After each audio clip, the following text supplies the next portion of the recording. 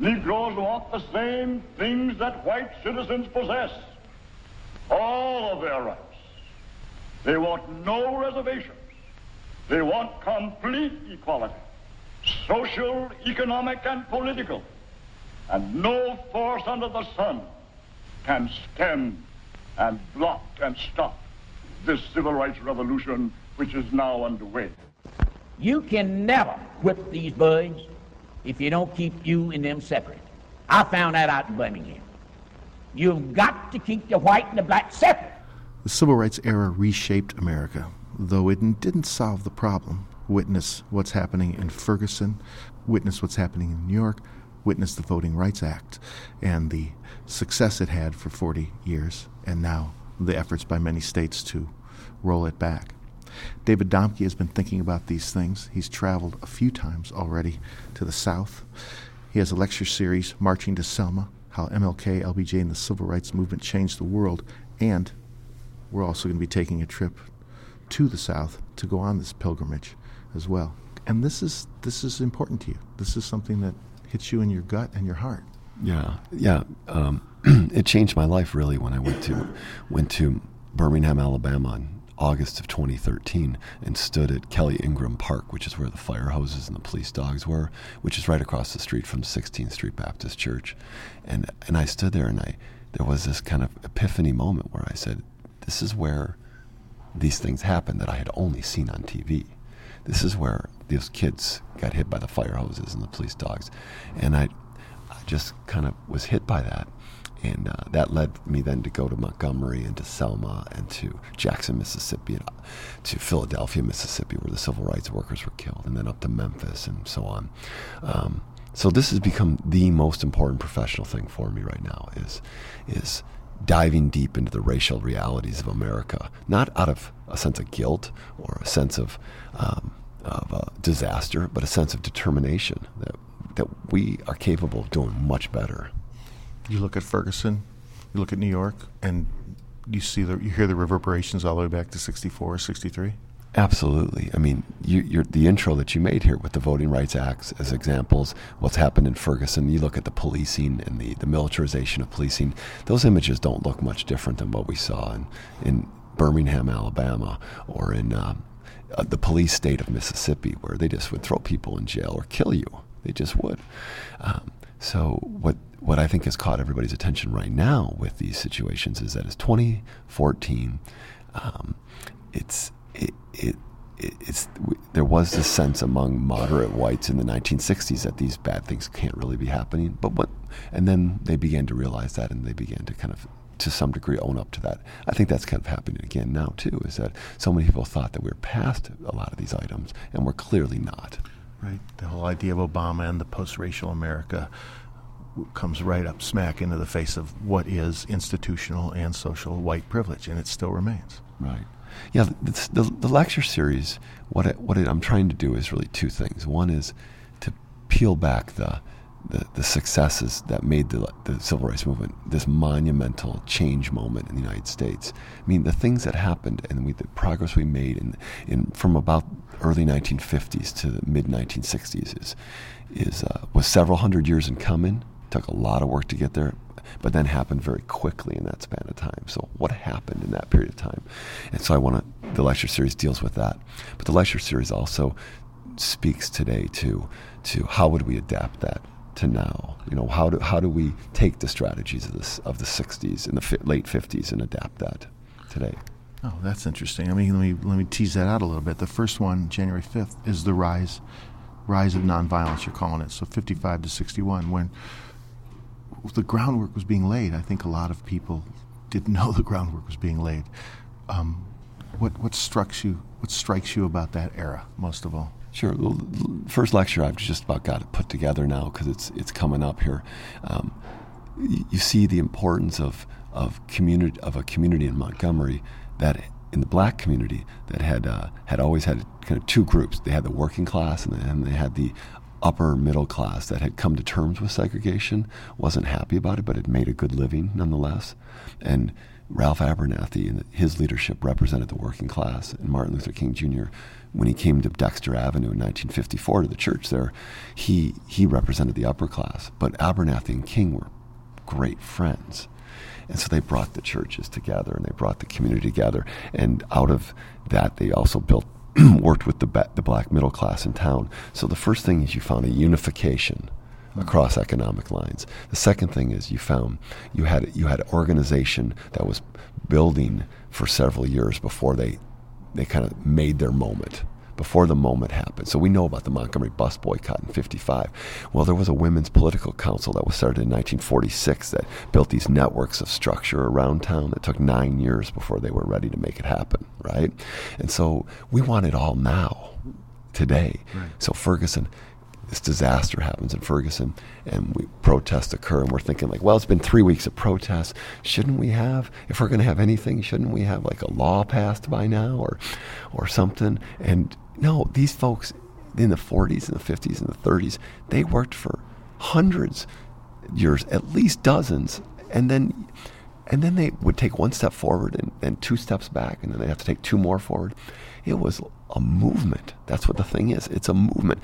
Today, that's what we have to do. Is if you want this positive social change, you have to sign on. You have to sign on. So you had this kind of coming together across economic lines. You had long-term organizational capacity. You had a clear-eyed strategy in that it was almost a cold-bloodedness to it of this person is the symbol we want to put out there and not this person. So Rosa Parks gets chosen as a symbol, right? There was about 5 other women before her that could have been the symbol that the movement says no to, right? And so, well, we've got to be clear-eyed about that too, right? Right. I mean, we had talked about how ACT Theater in Seattle is doing these Schenken plays about LBJ and Martin Luther King and J. Edgar Hoover, and the theme that runs through that is King is bearing the burden because he is the one who is chosen to lead the way, and guys like Bayard Rustin, guys like Ralph Abernathy, and James Foreman, and the other guys from SNCC, Stokely Carmichael, they're chafing at that, yes. But they recognize that that's important at the same time. They're torn by it, but they realize they have to convince a big country to shift its tracks. What have you thought about these? I mean, you've thought about all these, right? Yeah. Showdown in Birmingham, Freedom Summer, Ascendancy of LBJ, Marching In, No, I'm from Selma. Let me ask you about LBJ a little bit. We've seen these plays, Carol books, you've thought about him a lot. LBJ is a remarkable person in American history. He is Shakespearean, but he was what he said he was. He was a New Deal Democrat. Well, Lyndon Johnson is just a complicated, crazy figure. Now, maybe all presidents are that way, and we just haven't scrutinized all of them that way, because you have to be so ambitious to become president of the United States. And you also have to be so determined to be there. And you have to be humbled time and time again to get there, too, because, it's not one long ascendancy, these folks. So I think that Johnson is a good figure to kind of think about. Johnson comes out of the hill country of Texas, first popularly elected Southern president in 100 years in this country when he gets reelected in 64.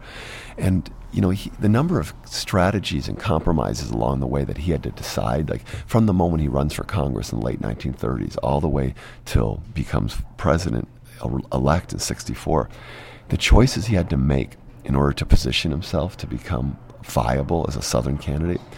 But in the end, he is, I think, all of these things. He is a New Deal Democrat. He brings electricity to the Hill Country, which is where the Great Society in Schenken's second place starts, where he's talking about nobody cared in the Hill Country that I lied once in a while when I brought him electricity, right? Nobody cared about that. And that's true. Nobody cared about that. But then at the same time, he was this guy who supported the Southern power structure for forever. His first speech as a senator is about the importance of the filibuster and why it is that the Southerners need the filibuster, right? And so Richard Russell, the dean of the Southern Democrats, comes over and says, you've done well, Lyndon, with that speech. So all the way along the way, Johnson's making these compromises and these decisions. And so he's all of this. He's racist, as many are and were. He's also, but driven for the little person, fighting for them. I mean, he went down to teach in high school along the Mexican border, right? and taught this almost entirely Hispanic school, and became a debate instructor there and taught these kids how to do debate when no one else believed in them, right? So, I mean, he's just that, he's all this complicated way. But now in the plays, and this is important for the lecture series, is he does form this partnership with MLK. At some fundamental level, they understand each other, right? They both look at each other and say, those bastards, they don't appreciate us, right? They don't appreciate us. And we're being torn up, but they both are willing to kind of bear that cross, right? And that's fascinating. Yeah, it is fascinating. And you see that in King. You see it in Caro's books. You also see it in Garrow's books.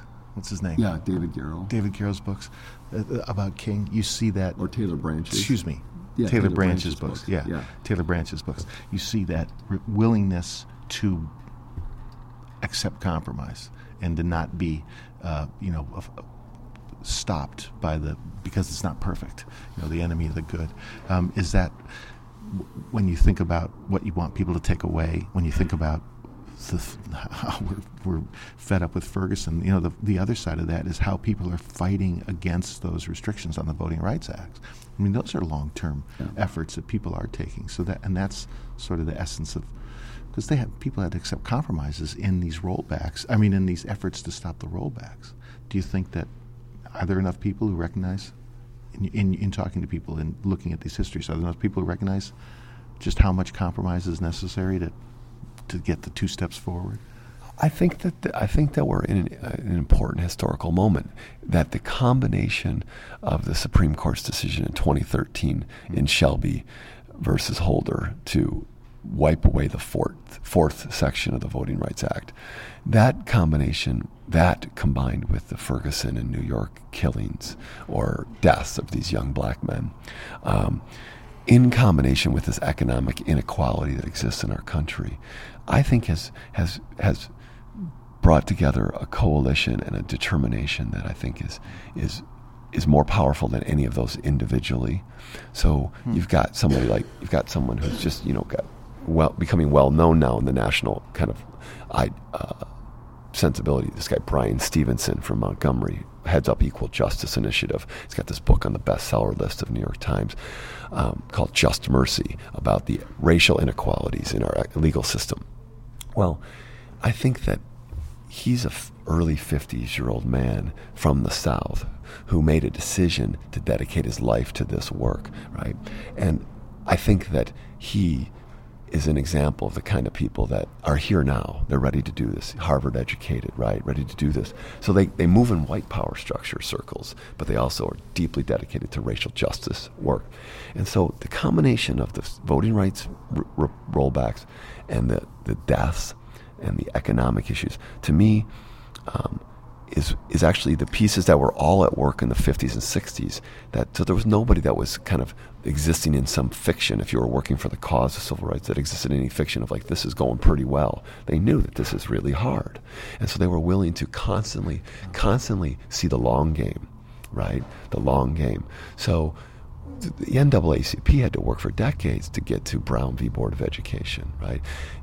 Montgomery happens in 55, the bus boycotts, but the next major breakthrough is 57 in Little Rock, and then 60 in the sit-ins, and 61 with the freedom rides. Those are years apart, right?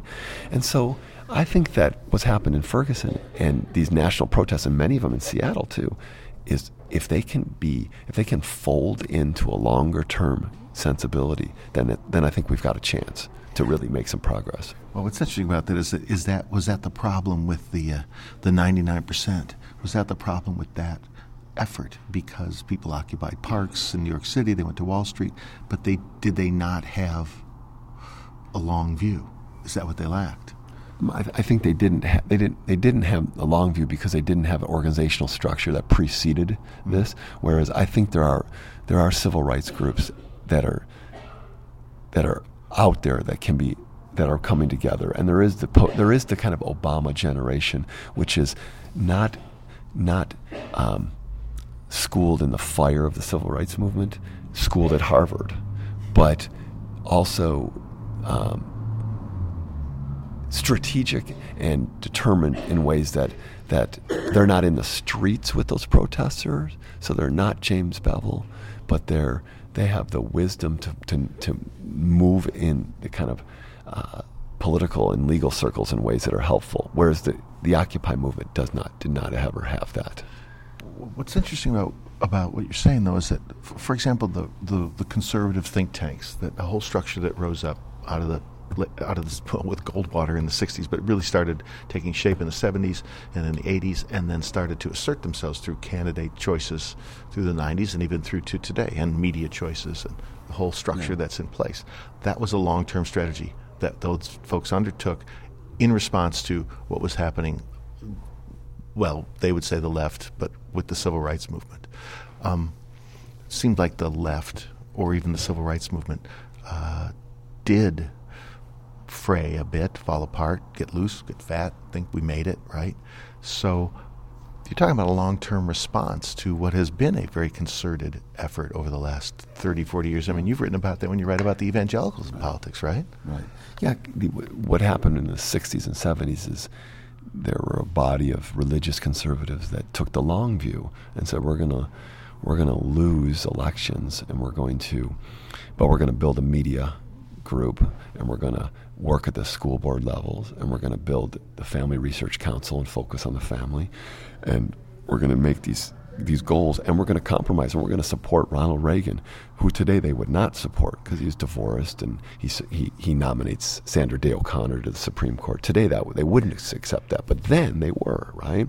So I think that the left is notorious for eating its own and kind of turning on itself in a way that the right after the 60s said we're in it for the long haul. Mm-hmm. And so, I mean, in the lecture series, which is every other Monday for 10 weeks, and it leads up to the 50th anniversary of the Selma marches from 1965. So the lecture series starts January 5th and runs through the end of February. What it does is it attempts in each of the lectures to take a piece that was ultimately successful and was crucial for the movement's success, and to kind of analyze those. Like, what did they do? How did they do it? Let's go into detail on exactly what they did. Because there is this narrative that Rosa Parks sat down and Martin Luther King Jr. stood up and the movement happened. No, not at all, right? I mean, King would often show up late in developments and become a very crucial leader, but he would not have started it, right? And so I think that for the first time, I'm feeling that there is that kind of sensibility again of the civil rights kind of coalition of Obama got elected and then he just got buried, right? So, and then these people are getting killed, and this Voting Rights Act, which is absolutely the pinnacle of the civil rights movement, the Voting Rights Act, now it's being taken down, right? So that we need to work every bit as hard and as long as essential. And you see young people committing to this too now. And so without those young people, you don't have the energy, right? So I think that actually there is a chance, there's a moment, and that's part of what's driving my desire to do the lectures at this time and to lead these civil rights trips that I'm leading, is that I feel I'm 47 years old, and I feel like, this is the Selma moment. Really? For us. Not like we're not there yet at Selma, but like we're marching to Selma, right? And so to me it feels it's more like the early 50s or mid 50s for me, but that I don't want 10 years from now to say, boy, I wasn't there and I could have been there. All right, well, what's the end game? What's the outcome? What's the goal? Because we could end up easily 10 years from now with a changed demographic in America, right? And there's more Latinos, there's more Asians, there's more blacks compared to whites, but we could still have a white power structure in place. Well, to me, that's the end goal, is that we don't have what you just described. The end goal to me is that we have a representative democracy, so that what? So that we actually don't allow a smaller and smaller white demographic to control power, which is what 22 states since 2010 have made voting rights laws changes in order to address these issues of changing demography. And there's been a University of California, Berkeley study which shows that the states that had the largest black turnouts in 2008 are the states where they've had the most restrictive voting rights changes since, right? So the end goal here is to perfect the work that was done in the 50s and 60s. So to me, I think there is the pursuing the good, and then there is the pursuing the perfection. And we're building a more perfect union. That's my goal here. And so you had really hard work was done in the 1860s to get us to even like have a chance constitutionally, right? Then it was rolled back for 100 years. In the 60s, we leaped forward again, and then it's been under assault since then. So now it's my responsibility. I believe this as a professor at the University of Washington, a tenured faculty member, a white male with all the privileges you could have. I believe it's my responsibility to say, no, we're taking it forward again. For all those who've come before us, for my kids who come after us, we're taking it forward because we need to build a more perfect union so that it isn't a smaller and smaller minority who are all white by coincidence, controlling a larger and larger emerging of color demography, right? So I think that, Obama's presidency is completely symbolic of how this works. Great progress, one moment in time, under assault for years subsequently.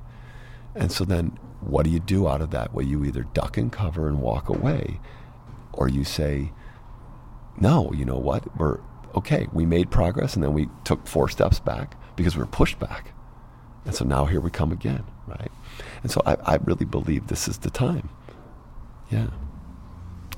I'm ending it there. Maybe we come back in 2 or 3 weeks when you have the rest of those shaped. Sure. All right.